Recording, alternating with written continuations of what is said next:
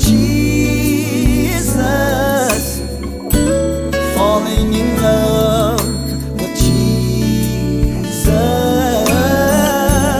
falling in love with Jesus was the best thing I've ever done. You're listening to the Falling in Love with Jesus broadcast with Sue Brown, our teacher, and she is unable to be here for the program today, and instead what she wanted to do was to play a program that was on Family Talk with Dr. Dobson, a special interview with Dr. Erwin Lutzer entitled "We Will Not Be Silenced." So stay tuned for that, but first, let's hear a song to put us in the spirit for the program this evening. It's by Luther Barnes and the Sunset Jordanaires. Lord, I thank you for being there for me, for being there faithfully. Yes, you are always there, wherever I go. Well, hello, everyone. I'm James Dobson, and you're listening to Family Talk, a listener-supported ministry. In fact, thank you so much for being part of that support for James Dobson Family Institute.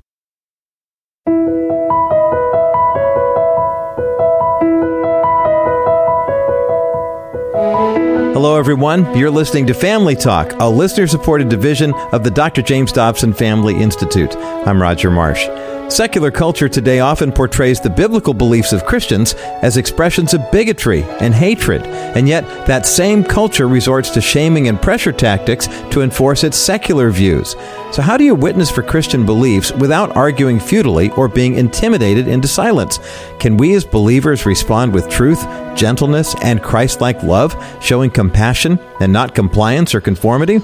Well, these are the issues that Dr. Erwin Lutzer, our guest on today's edition of Family Talk, has given a lot of thought to. His new book is entitled "We Will Not Be Silenced: Responding Courageously to Our Culture's Assault on Christianity." Erwin Lutzer is pastor emeritus of the Moody Church in Chicago, Illinois, where he served as senior pastor for more than 35 years. He is a graduate of Winnipeg Bible College, Dallas Theological Seminary, and Loyola University. Dr. Lutzer is also the featured speaker on the Moody Church media podcast, Running to Win.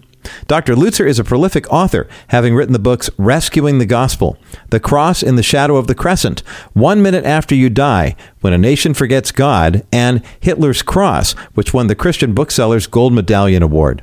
Dr. Lutzer and his wife Rebecca have 3 grown children and 8 grandchildren. Let's listen now to Pastor Erwin Lutzer talk with Dr. Tim Clinton here on Family Talk. Dr. Lutzer, thank you for joining us. It's a delight to have you on this edition of Family Talk. Well, it's so great to be with you, and I thank God for your wide audience and the influence that you have had throughout the years. Dr. Lutzer, people, I believe, are exhausted. After everything we've been through in 2020, the COVID pandemic, the lockdowns, the racial trauma, the rioting, I think of all the destroying of property, the statutes, the election mess, the vaccine quest and rollout, so much more that's happened. They're exhausted and they're empty. And a lot of people are confused because they're wondering, where are we going? What's happening to America? Will my children grow up in the America that I knew, that I loved? And now it's this idea, there's this idea out there that America's bad and we've got to fix it. And people are talking openly about socialism, Marxism, even communism now. Dr. Lutzer, I want you to help us right up front understand, how did we get here and why are we on that track? Why are people trying to force that agenda into our culture for such a time as this? You know, Tim, it's so important for people to understand that cultural Marxism is to be distinguished from classical Marxism. Classical Marxism was basically a matter of economics. As Marx taught, the state was to take over the means of production, and having done that, then, of course, the government would be able to control everything, including wages. And once that happened, everyone would live happily, because he believed that the real source of all evil was ultimately oppression. And if people were no longer oppressed, they would be free to live together in harmony and with a great sense of satisfaction.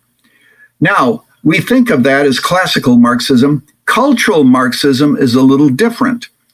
Cultural Marxism says we don't need a bloody revolution like happened in China and Russia. We can bring about a Marxist state, and we can do so, and it can be done incrementally, so that over a period of time, Marxism is introduced. And that can happen by capturing education, by capturing law, by capturing the media, by voting for the right people. Everyone will see how beautiful Marxism really is. Now, what's very important, and I know that your whole ministry is dedicated to help the family. Yes. And this is so critical that Marx believed, as I mentioned, that oppression was the key to history. He believed that the nuclear family was to be destroyed because, after all, it was a unit of oppression because men oppressed their wives, parents oppressed their children, children were taken to church, God was the ultimate oppressor, and he believed that if it was possible to destroy the family, all that oppression would end. And he and Lenin both believed that women should work outside the home so that the government can raise the children and teach them how wonderful Marxism is, and can go ahead and teach them the errors of creationism and theism and Christianity and the Bible and the rest. So all of that has its roots in Marxism. But I want to add a comment here. There are organizations today that may or may not realize the extent to which they are promoting Marxism. For example, do Black Lives Matter? Absolutely. All Black lives matter. But the organization that has taken that mantra is Marxist. They admit that. And that's why they say on their website that they believe in the dissolution of the nuclear family. Why? Because Marxism says that the family is actually something that has to be destroyed. For another reason, too, rich people tend to pass on their inheritance to their children, and that breeds inequality. Therefore, the family has to go. And we see that happening in our history today. Let me ask you a question right here, Dr. Lutzer, and that would be, some would say, well, wait a second. There is brokenness in homes. There's abuse. There's violence that needs to be dealt with. In the racial situation in our country, there is racial trauma that needs to be challenged and changed and more. So the oppression issue is there, and a lot of people would say, I get that. But what you're saying, what you're trying to share with us is a little bit different here. They're using oppression to force an agenda, ultimately, right? Is that where you're going? Exactly. And there's something else that has to be emphasized. Obviously, there's oppression. Throughout history, there's been oppression. And I'm sure that there is racial oppression. We are not denying the existence of oppression, but by locating it only in external circumstances and ignoring the sinfulness of the human heart and not understanding that, that's why Marxism has led people down some very dangerous paths. Dr. Lutzer, let's stay with the issue of race for a moment, because you have a lot of different thoughts out there about what it's going to take to deal with the racial trauma and more in our country. Exactly. And here's the thing that's so important about the racial issue. Saul Alinsky, who lived here in the city of Chicago, he died in 1976. He was a dedicated Marxist. And someone who worked with him told me that Alinsky said, never solve problems, but use them. This man said we had some good plans to be able to help the under-resourced communities of Chicago, and Alinsky blocked those plans. Because for him, the issue of Marxism was going to be applied to race to his advantage. So his intention was to keep the races in perpetual conflict with one another until the oppressed overcomes the oppressor and achieves cultural dominance. So it really wasn't about solving the problem then. It was about using it as leverage? Is that what you're saying? Exactly. And this is what is happening today. That was applied to race. It is called critical race theory. See, critical race theory, and we hear about it on the news, is simply this. The world has to be divided into oppressors and the oppressed. If you are an oppressor, usually a white, you are an oppressor even if you were born in the poorest area of the world. The very fact that you are white means that you are an oppressor and you're a person of privilege. But if you're an African American with black skin, you are among the oppressed and you are not a person of privilege, no matter what.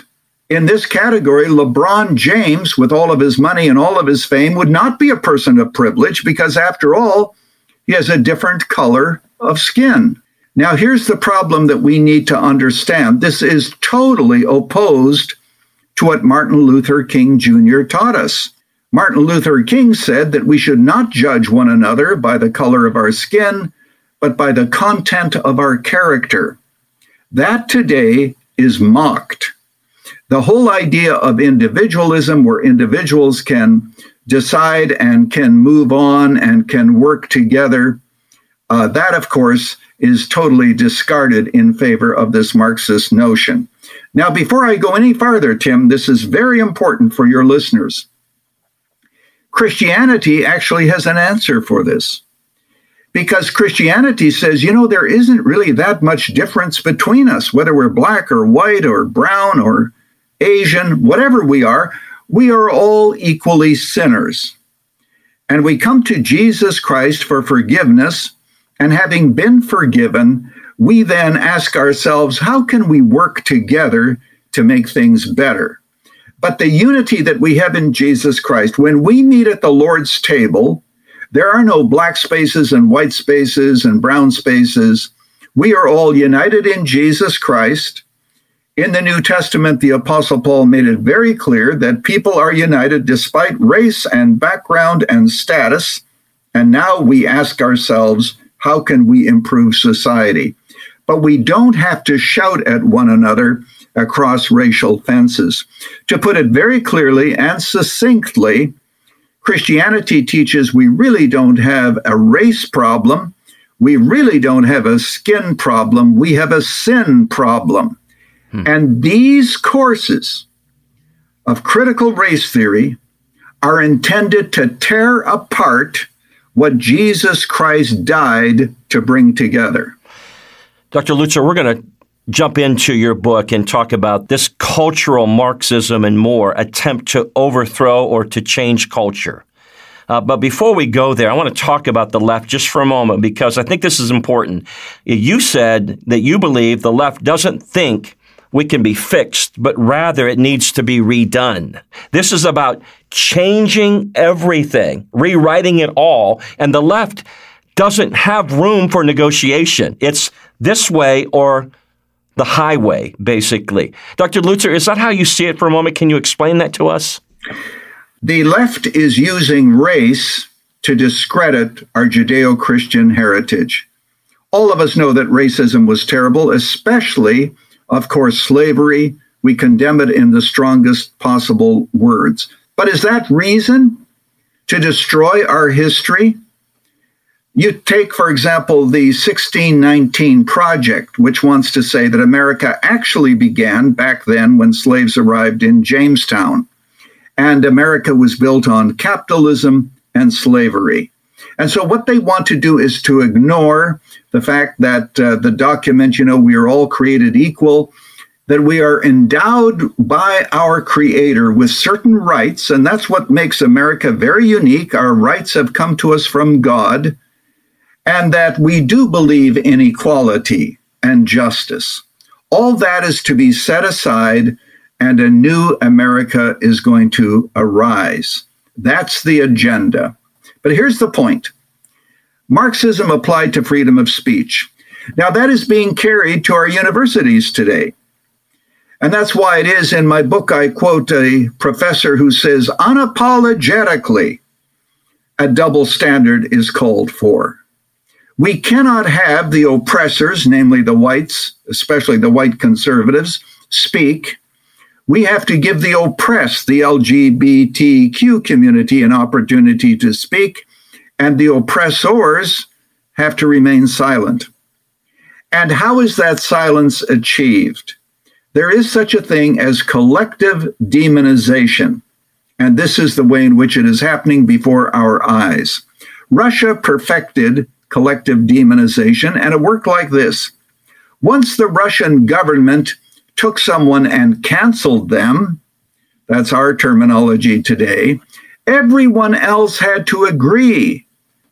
There were people who never met the person writing letters condemning a person they had never met and knew nothing about, because what they were saying is, we are also on your side.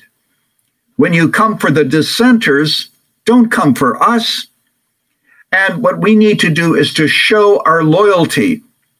If I might remember the words of Winston Churchill, who said, an appeaser is someone who feeds the alligator with the hope that the alligator will eat him last. You're listening to Family Talk, a division of the James Dobson Family Institute. I'm Dr. Tim Clinton, your host. Our special guest today is Dr. Erwin Lutzer.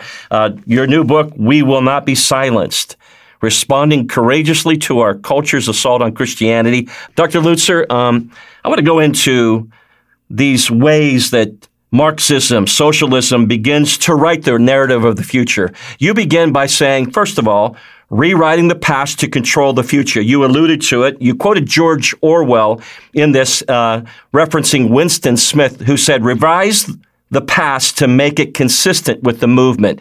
Is that what you see happening? You know, Tim, someone actually said in communist countries, the future is known. It's only the past that is constantly being revised.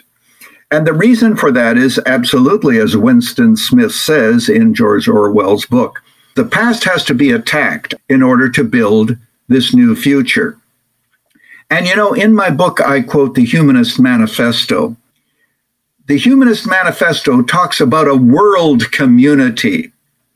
It's a community without borders. World citizenship. All this is to be brought about. And I just recently read the Klaus Schwab book on the Great Reset, and this has to do with COVID and how the world is going to be reset. So all this is part of Marxism too. So when you hear about global warming and the need for a World Economic Forum to establish equality, monetary equality between all the different countries of the world, you know that the vision that Marx originally had for the whole world is being implemented incrementally. It's very important that when you look at history, you look at the good, the bad, and the ugly. I think that there are things that happened in America that were very wrong. We already mentioned slavery, and that should be discussed. There should be courses that are taught on it and so forth. What are those steps that we can take to make things better without looking back and saying we have to destroy that which came before? Under communism, remember, monuments were destroyed, books were burned. We saw the very same thing happen here in America. That's not the way forward. The way forward is to say, let's study, let's learn, let's listen, and then let's move forward and figure out how we can improve what has happened. You see, the reasoning of the left is this. Because America isn't perfect, she should be destroyed. And our view is, no, we're not perfect and we're never going to be perfect. But here's the thing, Tim, that you must understand about the 1619 Project and all of these trends that are taking place. And this goes back to Saul Alinsky. Never compare America with other countries. Because if you do, it's going to be hard for people to hate America once you compare it with other countries.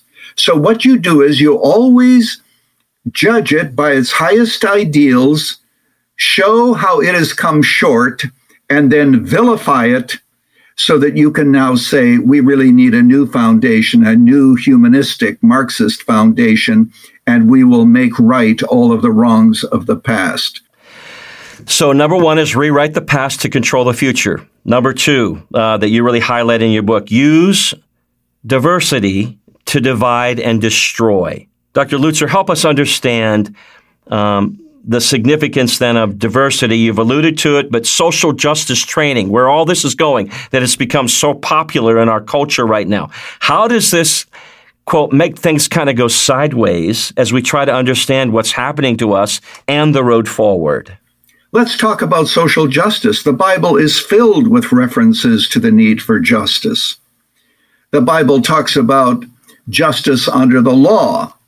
It says that we should take care of and we should identify ourselves with those who cannot speak. We should stand up for the poor and the oppressed. That's biblical justice. But that's not what is being taught today in our universities as social justice. Social justice in our universities has to do with sexual radicalism. It means that we affirm same-sex marriage, that we accept the transgender attitudes and teachings. It means that there is income equality on a Marxist basis, that the government begins to divide up all of the goods. So that's all that is involved in social justice. It isn't biblical justice. It's a Marxist view of justice. In a single word, it is basically socialism and trying to equalize everything, which always leads into great difficulty. Let me say categorically that the Bible does not teach socialism. God did not even treat everyone alike. He did not treat Hammurabi like he did Abraham. And Jesus told a parable in which one man was given 10 talents, another 5, another 3, another 2, another 1. And that's the way life is. Now, we should do all that we possibly can to help the poor. And there are churches here in the city of Chicago who are doing just that. They are ministering to the poor. We have an obligation to do that, and it's a privilege to do that.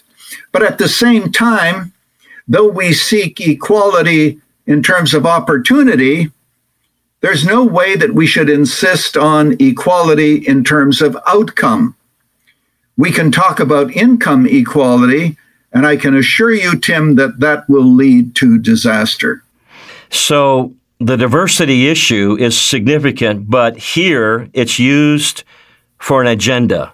In my book, for example, I point out that the Seattle school system now has arithmetic based on race. In other words, what they want to show is you have to show and to understand how arithmetic has been used by oppressors to keep the oppressed in line. Where is this going, Tim? Everything is being reduced to race, and we can't move forward as long as we're just shouting at one another, blaming one another.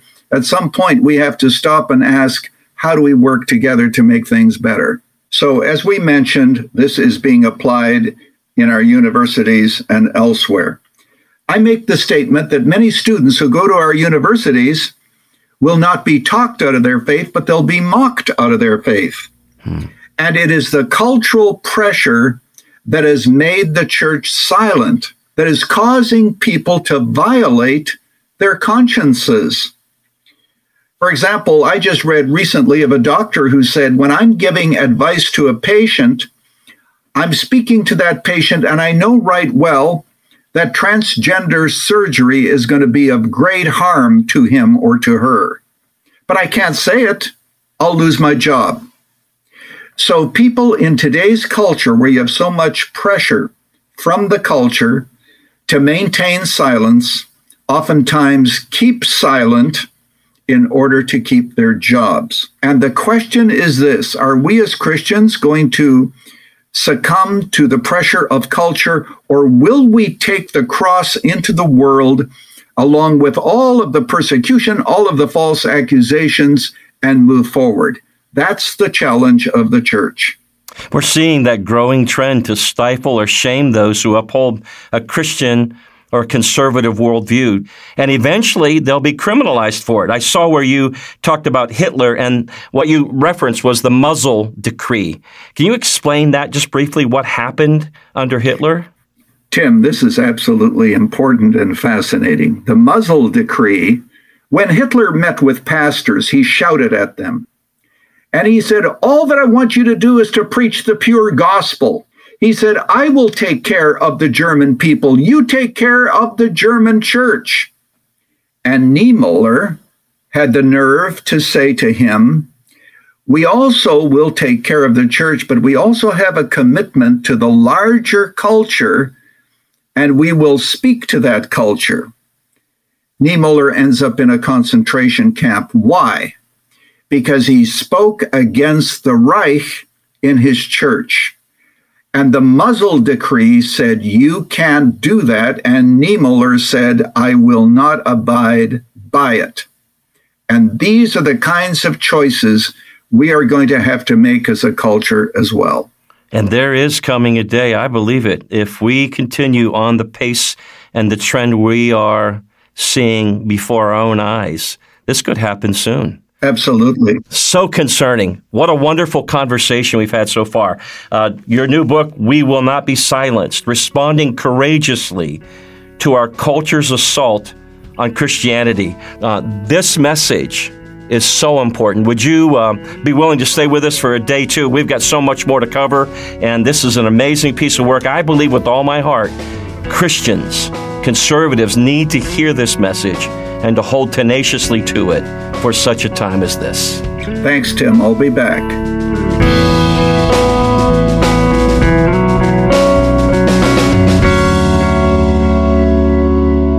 You've been listening to part 1 of Dr. Tim Clinton's conversation with Pastor Erwin Lutzer here on Family Talk. To learn more about Pastor Erwin Lutzer and his book, We Will Not Be Silenced, visit our broadcast page at drjamesdobson.org. That's drjamesdobson.org/broadcast. And by the way, if you missed any part of the broadcast today, you'll find that audio on that site as well. Be sure to join us again tomorrow for part 2 of our conversation with Pastor Erwin Lutzer about his fascinating new book called We Will Not Be Silenced. For all of us here at Family Talk, I'm Roger Marsh. Thanks for listening, and join us again next time. This has been a presentation of the Dr. James Dobson Family Institute. You've been listening to a special encore presentation of Family Talk by Dr. James Dobson, which was aired on Wave 94 earlier this year. But Sue Brown, our teacher for Falling in Love with Jesus, wanted to get it back out to the listeners once again.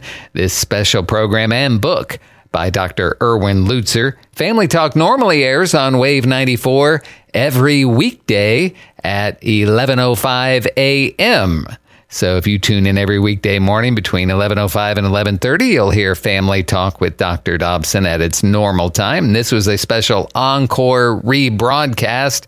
And we say thank you to our teacher, Sue Brown, for bringing this to the Wave 94 listeners tonight.